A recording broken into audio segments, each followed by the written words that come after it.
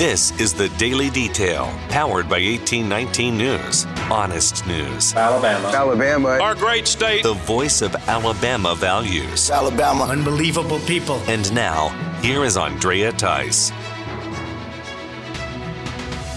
There's a trial that got underway this week at a federal court in Birmingham that has to do with the recent redistricting approved by the Alabama legislature.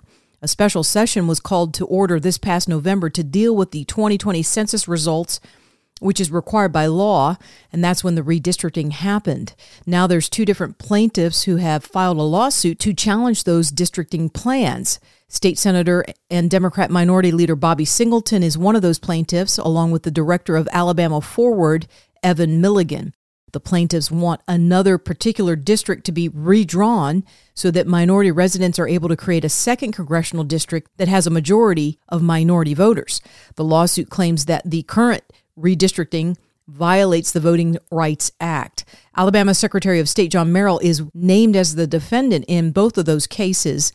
U.S. Circuit Judge Stanley Marcus and U.S. District Judges Anna Manasco and Terry Moorer are presiding over this case. 1819 News reporter Sean Patrick Taylor is covering the case, and it can be followed through articles on the 1819 News website. Well, the updated website for the Alabama legislature is now up and running. The upgrades now make it easier to track the legislative process of bills and will be easier to navigate from a cell phone or a tablet. Search functions have also been expanded to allow for multiple keyword searches by legislator, year, subject, and so on. The new website will show what committees your state representative or state senator is serving on, and also on how they may be voting on certain bills in real time during the legislative session. There's also a continuation of the live streaming and daily agendas and calendar on the website. You can check it all out at legislature.state.al.us. The head of the tourism company in Dothan is in trouble with the law. Aaron McCrate is the CEO of Visit Dothan. He was indicted this week for federal bank fraud charges. The charges against McCrate involve a music festival that was held in Iowa back in 2018 and was called Nubo Evolve. Prosecutors say that McCrate was able to bilk $2 million from that event while planning it out and garnering loans. The board of directors for Visit Dothan have all decided to retain McCrate in his current position, saying that they have confidence in his financial management of this particular company. The group says that McCrate has expressed guilt and remorse for his involvement in that festival, and they will wait for the judge to determine any punishment for him. This week, Governor Ivey revealed a plan by the state to improve existing railways and build connecting rails through central and southern Alabama. The first part of the project would connect the Port of Mobile to McCall's intermodal facility, which is just outside of Birmingham. The first phase in this project will cost about $71 million. Overall, the railway system will cover 280 miles, and the total cost is set around $231 million. The goal is to enhance the infrastructure within the state of Alabama for future economic development. A funeral service has now been set for Nancy Worley, the former chairwoman of the Alabama Democratic Party. Worley died at the age of 70 after a severe illness had her hospitalized for more than a week at the end of 2021. The funeral service for Worley will be held this coming Friday at the First Baptist Church in New Hope. A memorial service will be held in Montgomery on January 12th at the Alabama Activities Center. That service starts at noon. For more in-depth stories affecting the state of Alabama, go to 1819news.com. In national news, U.S. Attorney General Merrick Garland gives an update on the Department of Justice and its efforts to find those involved in the Capitol breach on January 6th. Interfering with a fundamental element of American democracy, the peaceful transfer of power from one administration to the next. Those involved must be held accountable, and there is no higher priority for us at the Department of Justice. Garland speaks on the day of the one-year anniversary that the protests happened in Washington, D.C. Millions of people showed up in the capital city regarding the presidential election of 2020. A few hundred entered the Capitol building and caused some damage there. The one person who was killed during that event was shot by a Capitol police officer. That was Ashley Babbitt. Meanwhile, the government watchdog group Judicial Watch also released a video on the same day that Merrick Garland spoke about the shooting death of Ashley Babbitt on that day. Judicial Watch President Tom Fitton. Judicial Watch is actually doing real investigations of January 6th. Judicial Watch uncovered that Ashley Babbitt was senselessly killed by the U.S. Capitol Police Lieutenant Byrd. There was no good reason. She wasn't armed. We have video showing how dangerous that situation was. He just fired, and there were all sorts of police and others behind her. It's crazy. Of course, we have other FOIAs and records requests. I know we've asked the Capitol Police for records about the shooting of Ashley Babbitt. They haven't given us any records yet. We may have to sue them again. A professor at the New York University is coming out and saying what has been brewing below the surface among certain political groups during all of this COVID-19 virus outbreak. Arthur Kaplan teaches bioethics. He spoke on CNN saying it's time to target the unvaccinated. We can penalize them more. We can say, we're going to pay more on your hospital bill if you weren't vaccinated. You can't get life insurance or disability insurance at affordable rates if you aren't vaccinated. Those companies should not treat us as equals in terms of what the financial burdens are that disease imposes. So I can think of a number of ways in which we should say, here's the stick, get on board. Kentucky Senator Rand Paul is speaking out against forced vaccines. Paul spoke on Fox News. And the thing is, that's not good science. That's actually malpractice. To force a booster on a 15-year-old male child is malpractice without knowing whether they've already been infected previously or without fully understanding the myocarditis that is a side effect of this vaccine.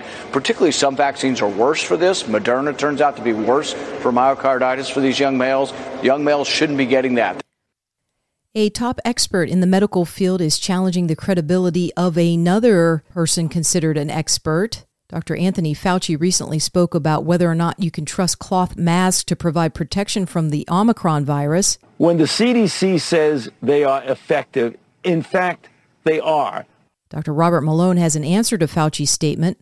Malone is the inventor of the mRNA vaccine delivery system and says he has worked with Fauci for decades. Yes, it's Tony. What can I say? Tony has no integrity. He lies all the time.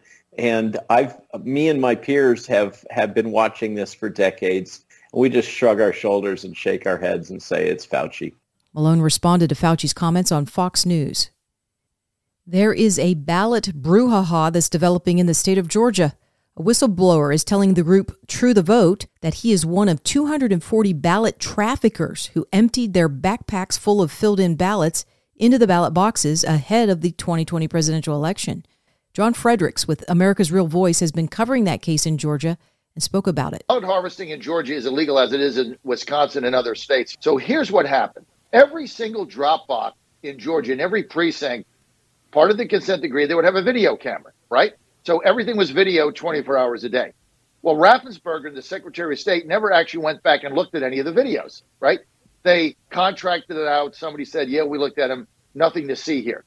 An organization called True the Vote, led by Catherine Engelbrecht, the old-fashioned way, FOIA requests, got access to the videotapes looking over the drop boxes 24 hours a day. On the tapes, they identified 240 of the same people going around the state, stuffing ballot drop boxes between 2 and 5 a.m., not 8 p.m. at night, not 10 a.m., between 2 and 5 a.m., where they were emptying backpacks out and dropping 10, 15, 20, 100 ballots into a drop box. Totally illegal. Now, they also commercially checked phone records against all this. And here's what they found. They got 240 people doing this on tape over and over and over.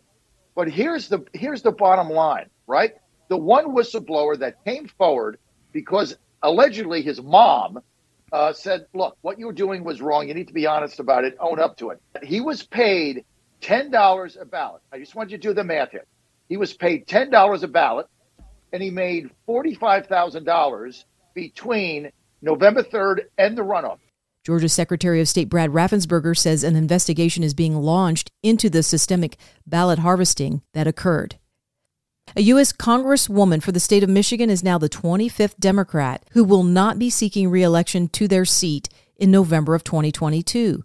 House member Brenda Lawrence announced earlier this week that she won't be running again in the district. She's not happy with the new boundaries that have been placed upon her district by state lawmakers who redrew the boundary lines. The new area includes a suburban area and not downtown Detroit. Lawrence claims it divides a majority black neighborhood that she's been serving as Congresswoman. 67-year-old Lawrence has held the elected office for 30 years. She says she's incredibly grateful for the people of the 14th Congressional District that trusted her with their vote.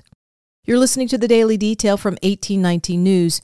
You won't want to miss out on Phil Williams on Right Side Radio as he talks to Matthew Clark of the Alabama Center for Law and Liberty when it comes to military vaccine mandates. Now, some things have happened, though, already in recent days. I mentioned the Head Start and the Navy SEALs case. Pick one of those two and tell me what you saw in terms of the rulings that came down on those. These decisions are both recent, and they're both wins for liberty, not only because they got to the right result, but because they were addressing some fundamental issues that courts typically don't go that deep on. Let's start with the Navy SEAL case. That one was taken by First Liberty Institute brought that. They're based in Texas. They're a religious liberty law firm, and they've really got the reputation that they really try to build their reputation on winning. So they might not always take the cases that are risky, but if First Liberty Institute winds up filing suit, 9 times out of 10 they wind up winning. So here they went to bat for a bunch of Navy SEALs who were ready to resign from the military over this vaccine mandate on religious freedom grounds. And so they filed suit, and I think it was at the end of last week, the judge ruled in their favor. And what he wound up saying was, look, although we ask citizens to become soldiers, they don't lose their citizenship when they become soldiers. They still have constitutional rights that they don't wind up completely giving away. And what they said was the military up until this point has granted exemptions from the vaccine mandate if you have a health excuse. So by that, what you're showing is that you're willing to grant exemptions. Yet to this day, not a single exemption has been granted on religious freedom grounds.